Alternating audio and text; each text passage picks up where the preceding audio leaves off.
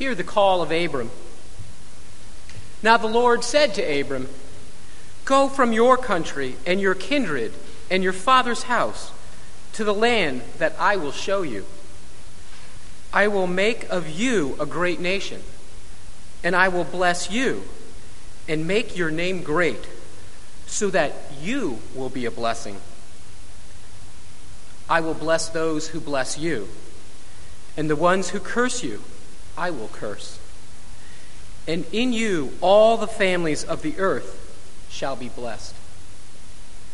So Abram went as the Lord had told him, and Lot went with him. I lift up my eyes to the hills. From where will my help come? My help comes from the Lord, who made heaven and earth.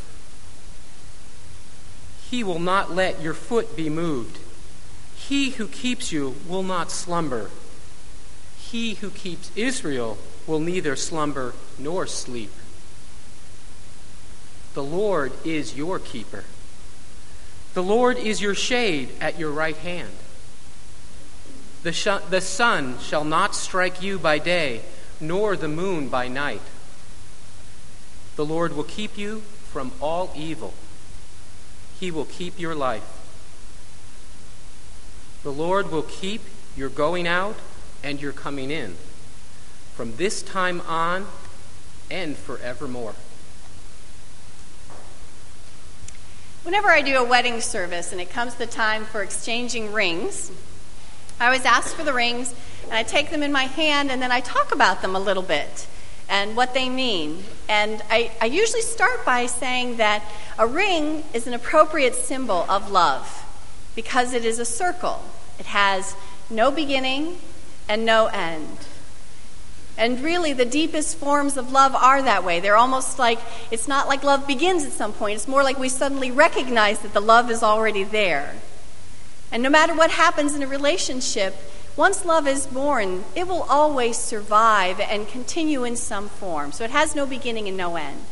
And if that's true of romantic love, in some way at least, or if that's our ideal for romantic love, how much more so is that true for God's love and God's relationship with us?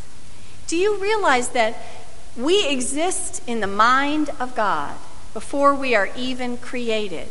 We exist in God's mind. And long after our life here on earth is done, we still exist and still have a relationship with God. There is no beginning and no end. A circle would be an appropriate symbol of that relationship we have with God, the deepest kind of relationship we have with anybody. In a human relationship, we know that the linchpin, and it's one of the most important aspects of that relationship, is communication. You hear that over and over again. I used to, in some of my churches on the Sunday closest to Valentine's Day, I've had couples do a renewal of wedding vows. And I was doing that one church, and I only had them do the renewal, but during the service, I had them write on cards advice that they would give to a couple getting ready to get married. And we handed those in and we read them during the service, and really at least half of them had something to do with communicate. That was the most important thing that they wanted to pass on to these couples. It is so important to communicate, to have some expression of what's going on in a relationship. And that's not just, between husband and wife, that's between parents and children, and it's between any kind of friends, any kind of relationship. Even here in a church, we need to communicate. What's the expression we have in our relationship with God? What is our communication? A major part of that is prayer. Prayer is our communication and our communion. It's the way we spend time with God. It's our communication and our communion with God. Our communication and our communion with God. But how do you talk about prayer? I knew I wanted to talk about prayer today. Every week in Lent, I'm going to be talking every Sunday about some spiritual practice. And I looked at the scriptures for today, and I just thought they were just crying out prayer to me. But then you have the task of, okay, you've got a little message time, sermon time. Exactly how do you talk about prayer in that amount of time? This is not going to be a how-to, really. because that's a lifelong pursuit, how to pray. And there's plenty of good books out there that are better than I am about teaching you about prayer, or leaders, or, I'd invite you to, your whole life, study prayer, practice prayer, try different kinds of prayer, share prayer with other people, talk about prayer, ask questions, just like I talked with the kids. There's lots of ways of learning about prayer. Go on a prayer retreat with Lisa Drew. Go to the Abbey. So instead of doing more of a kind of a nitty-gritty how-to about prayer, I want to look at the big picture about prayer today. I want us to think about what exactly is happening in prayer, in this communication and communion with God. And I'm going to start by talking about what God is doing, because this is not where we usually start. We have this kind of idea in our minds that we're the ones who initiate prayer. When we start praying, that's when the prayer starts happening. That's when the communication starts happening. But the truth is, it's like going back to this whole relationship idea. God is the initiator of all our prayers. God is the one who always acts first. God always initiates the relationship and whatever is going on in it. You can call that prevenient grace. You can call that because God is our creator. You can call that the Holy Spirit that's born within us. I don't care what you call it. God is the initiator. God begins everything. One of my favorite parts of the creation story of Adam and Eve is the part where God is walking in the garden in the cool of the evening, and he comes walking to talk to Adam and Eve. In that creation story, there is the idea that God created us for communication and communion. And God is the one who begins it. You heard the call of Abram today. Now, do we know anything about Abram before God called him? Thinking like with the kids, you ask questions. Who was Abram? What was so special about him? What did he look like? Who was he worshiping? Was he worshiping God? Had he heard of God? How did he recognize God's call? There's a lot of questions there. And we a lot of times focus on Abram and who he was and how he responded. But I want you to remember what started this story. What got the whole Abraham, story rolling? It's God's initiation. God's the one who called him. Abram, we assume, was just going along in his life. And it was God who started the whole thing. That's what God is, the initiator always.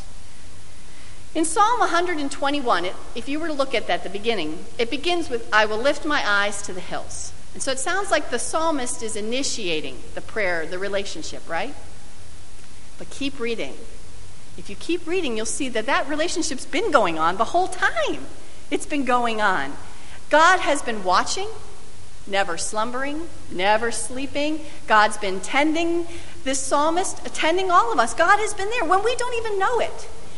Every once in a while it occurs to us to ask God for things, but all along God is doing things for us, watching over us, worried about us, trying to guide us in the right way. When we're not even paying attention, God is doing these things for us all the time.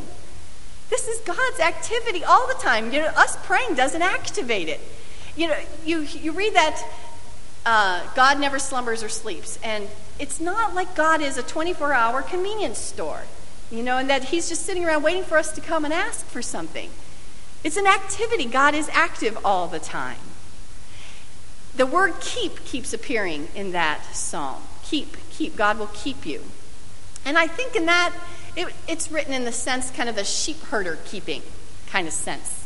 God keeping the sheep and watching over them and guiding them to good places and making sure that enemies don't attack them. But we can put a modern spin on that word keep. Where do we use the role of a keeper? Well, if you watch soccer at all, there is a keeper, the goaltender, the goalie in soccer, the keeper. Or if you follow Quidditch, of course, you also know there's a keeper in Quidditch. But a keeper watches over the goal no matter where the action is in the game. Somewhere it could be at the other end of the field, but the keeper is protecting the goal and watching out for it and keeping an eye on it. And that's what God is doing. No matter if we're running around at the other end of the field, God is still watching over us and keeping us safe. So what are we doing while God is keeping?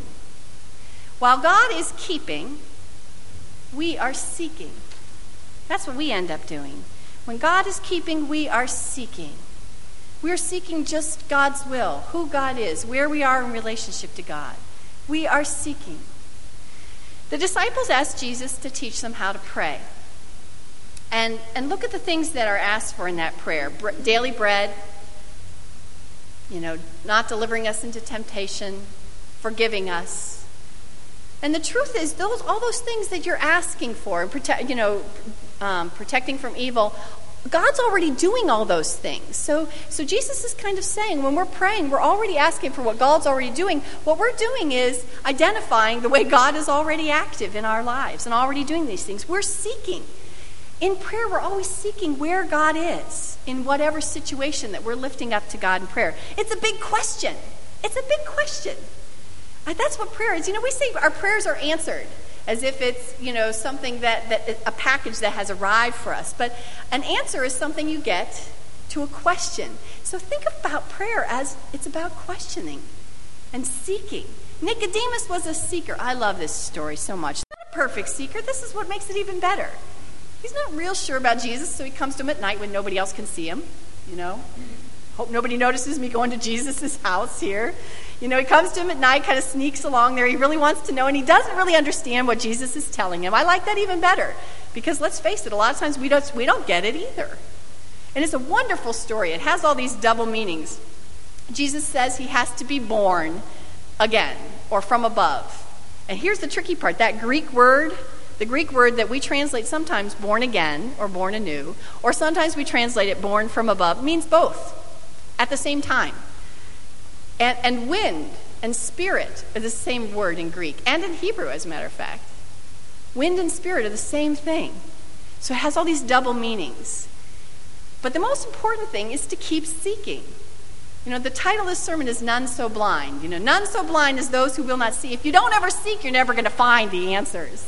That's true blindness. But Nicodemus was giving it a try. So I like him. So if we realize this, that what prayer is about is God is already initiating prayer. God is already active. And we are seeking. Doesn't that take some of the pressure off of prayer? We are so worried all the time that we're saying the wrong thing, that this isn't what we're supposed to be praying for, that we're guilty, that we don't have enough faith to pray. Don't you have these anxieties about prayer? I don't know how to do it. What's the right way? This takes all of that off. There's no right or wrong way to do this. All you need to remember is God is already active, and you are simply seeking. And then you realize that what prayer is the absolute most natural thing in the world to do, because it is doing what we just want to do anyways. We want to find God. And prayer is just following our hearts as we are looking and seeking and longing for God.